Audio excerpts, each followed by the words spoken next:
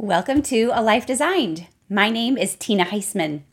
I teach busy moms how to get everything done and still have time and energy for themselves. My passion is for helping women create more heart-to-heart connection with their husband and children so they can feel deeply fulfilled in those relationships that are the most important. The topic of today's podcast is how to have a better marriage. But before we get started, I want to let you know that I have created a free communication in marriage video for you.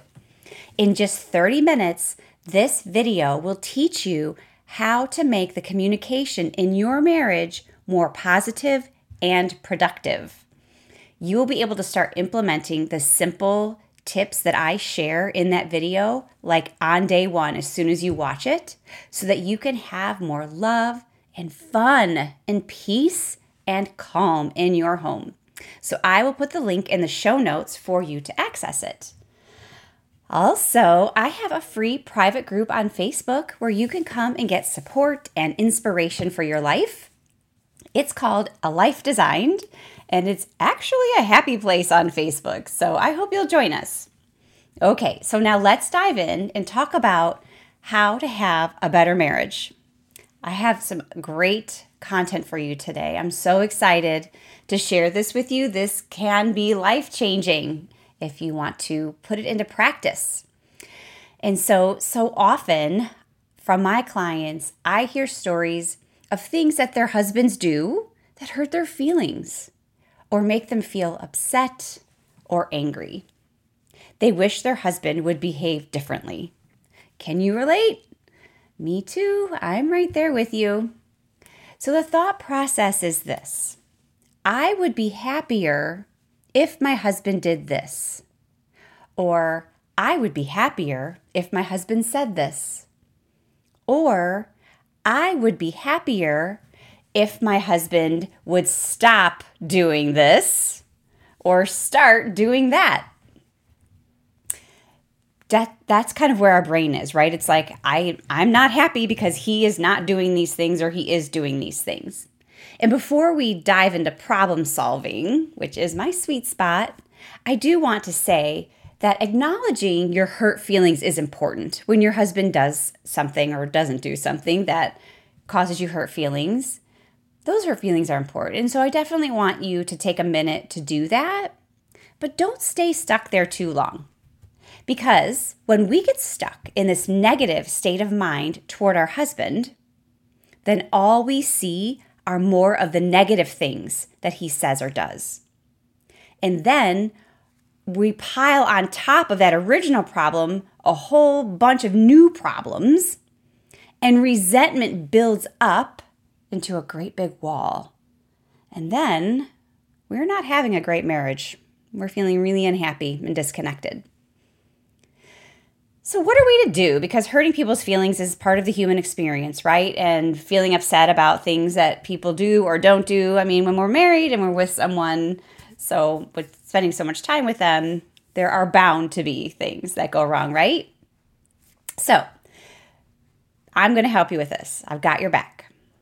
So first I want to share, there is a universal fact at play here. And this is not always fun to hear, but you're going to know it's true when I say it. We can't change or control other people. I mean, have you tried? It doesn't work. It would be so amazing if we could, but we can't. But somehow we don't think about this consciously often enough, because this is where many of us get tripped up. We're wishing we could control them, but we don't really realize that. Like, instead, what we're experiencing is that we're feeling frustrated that they're doing something or not doing something, and then they won't change. And then we get hopeless. We feel hopeless. Like, are things ever going to get better? And we might feel powerless because it just seems like no matter what we do, no matter how hard we try, nothing is changing. And so the problem with all of these negative thoughts and feelings is that when we get stuck in this negativity, we are putting our happiness in someone else's hands. I'm saying that slowly on purpose, and I want you to let that sink in. Because wishing someone else would change to make you happy is literally giving that person the power over your feelings and state of happiness. Whoa, that is huge. I don't know about you, but I don't want to give the power of my happiness over to someone else. I would like to control that, thank you very much. Because, I love to control things. Don't know if you can relate to that. I think you do. So, since we don't want to give control over our happiness to someone else, what do we do, right? Like, what do we do? How do we solve this problem? What do we do if we can't change other people to increase our happiness? The answer is that we change the one thing we have control over, and that is us, and that is our thoughts. Because here is a truth bomb that might rock your world. Your problem is never the circumstance or the person that you think it is. It is always your thoughts about that person or circumstance. I know that seems huge. People think that your thoughts are facts. You think that your thoughts are truth always. But that isn't true. Your thoughts are optional. You get to choose your thoughts. That's kind of a big truth bomb there. Your thoughts are what are making you unhappy, not your husband. And so we've got to learn how to manage our thoughts. Because that husband of ours, he's really awesome. And we picked him. And God picked him for us, right? Like, remember back in the day when all of that love was new and all of that? Because you didn't have any of these negative thoughts because you barely knew each other, you barely spent any time together. Now that you're married and life is crazy and busy and there's kids, we got all these negative thoughts in here. So we've got to learn how to manage them so we can feel happy again and have a better marriage. When we learn how to manage our thoughts, we take control of our lives, we feel better, we feel happier, and we take our power back.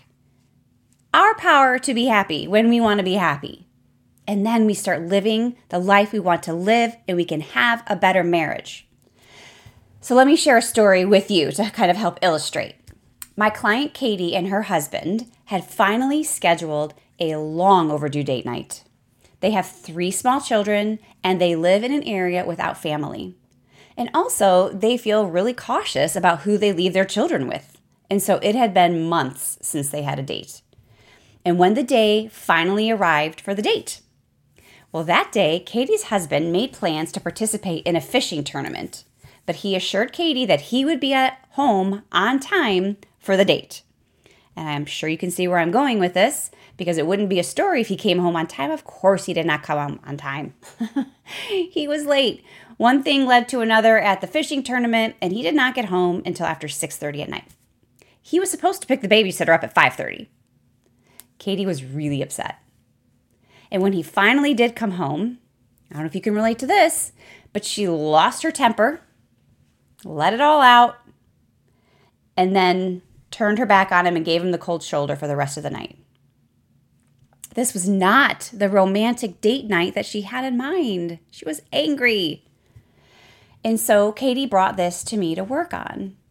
And we started by walking through the scenario and understanding Katie's thoughts and feelings. And remember I said we honor those hurt feelings first, and then we move into problem solving. And her thoughts and feelings, her thoughts were that it was rude and disrespectful and insensitive of him to be that late. How could he? And he should have left the tournament early to get back in time for the date. And because he didn't leave and he didn't make it home on time, she's assuming that he must not care about her feelings. And that seems like truth to her. All of these thoughts seem like truth to her. Now, speaking of feelings, I asked her about that next. And she said she felt sad. Now, underneath the anger, she felt sad and disrespected and unimportant, even rejected. Let me pause the story and ask you, how are you feeling toward Katie's husband right now? Are you angry with him? I know I am, right? He really hurt her. He really screwed up. So keep that in mind and let's keep going in Katie's story. So I asked Katie a lot of questions, but one of them in particular was, is there any chance at all of there being a reasonable explanation for your husband thinking it was okay to come home late for the date? She was quiet for a little bit. She had to think about this for a minute. But then she surprised me. She said, well, he hardly ever does anything fun like that. And I know he really enjoyed it. He was sending me pictures throughout the day, and he was able to hang out with friends that he doesn't get to see very often. And so I know he really liked that. And I could hear a softening in Katie's voice. Those new thoughts were softening Katie's feelings. They allowed her to put herself in his shoes. They gave her compassion and understanding for the man that she loves, the man that is normally very respectful. And so next I asked if she really thinks he doesn't care about her. Do you really think that's true? And her reply is something that I will always remember, and I think we could all use to remember. She said, I'm still really disappointed that our date night got ruined, but I know that he loves me, and I know that he needed that fun time with his friends. Wow, like what a turnaround that is from just a little bit of time talking about the situation and examining her thoughts and feelings. She was able to move from anger to, I'd say, disappointment. There's a very big difference between anger and disappointment, right? Anger is, hot and heavy and we're taking it out on other people, but disappointment, that really we're just kind of there in our sadness maybe. It's a much more calm place to be. And so it's what would help her resolve it. So what I think is that's so exciting about this turnaround is that even though his actions made it look like he didn't care about her, during our coaching session, she was able to examine her thoughts and choose to believe otherwise. Remember those truths that she told in the beginning? He doesn't care about me. He should have done this. Now she's choosing to think different thoughts, to believe otherwise. She was able to choose peace over anger, happiness over sadness, grace over unforgiveness. She still gets to be disappointed if she wants to, totally, right? But at least she's coming to the situation from a place of compassion now, because this is going to create more peace and love and intimacy in her marriage, and it is going to allow her to approach the conversation with him to fix this situation in a healthy manner, right? Because when we're angry, we're not really solving anything. We're just like getting all of our anger out. But when we can come to a conversation much more calmly, then we can have a healthy conversation and come up with a solution to it, right? And also when we're angry and spewing, negative things, we're probably not going to get an apology either, or at least a heartfelt one, right? Because she deserves that, right? Her husband really hurt her feelings. And I want you to see this, in my mind, this was kind of a big story, right? Like they have months without a date and finally it comes and her husband screws it up. But she decided she wanted to handle this disappointment differently than others in the past because she wants a better marriage. And we can all do the same thing in our marriage. And it will prevent us from compiling a huge laundry list of wrongs that our husband has done to us and building up a wall of resentment, right? This tool allows us to look for the best possible explanation instead of the worst.